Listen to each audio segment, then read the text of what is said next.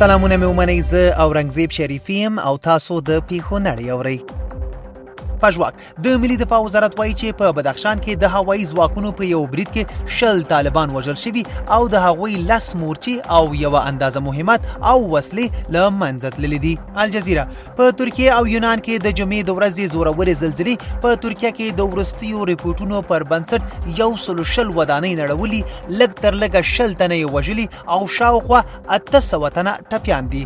هاخوا د یونان په سامون کې 2 زده کوونکي چې یو یې 12 او بل یې 15 کاله عمر درلود له منځه تللي. بی بی سی د اسلام د پیغمبر د کاریکاتور بیا خپراوي له حقه د فرانسې ولسمشر ایمانویل ماکرون د ملاتړ څرګندولو پر ضد د افغانستان او پاکستان په بیلابیلو ښارونو کې اعتراضي مظاهرې شوي دي.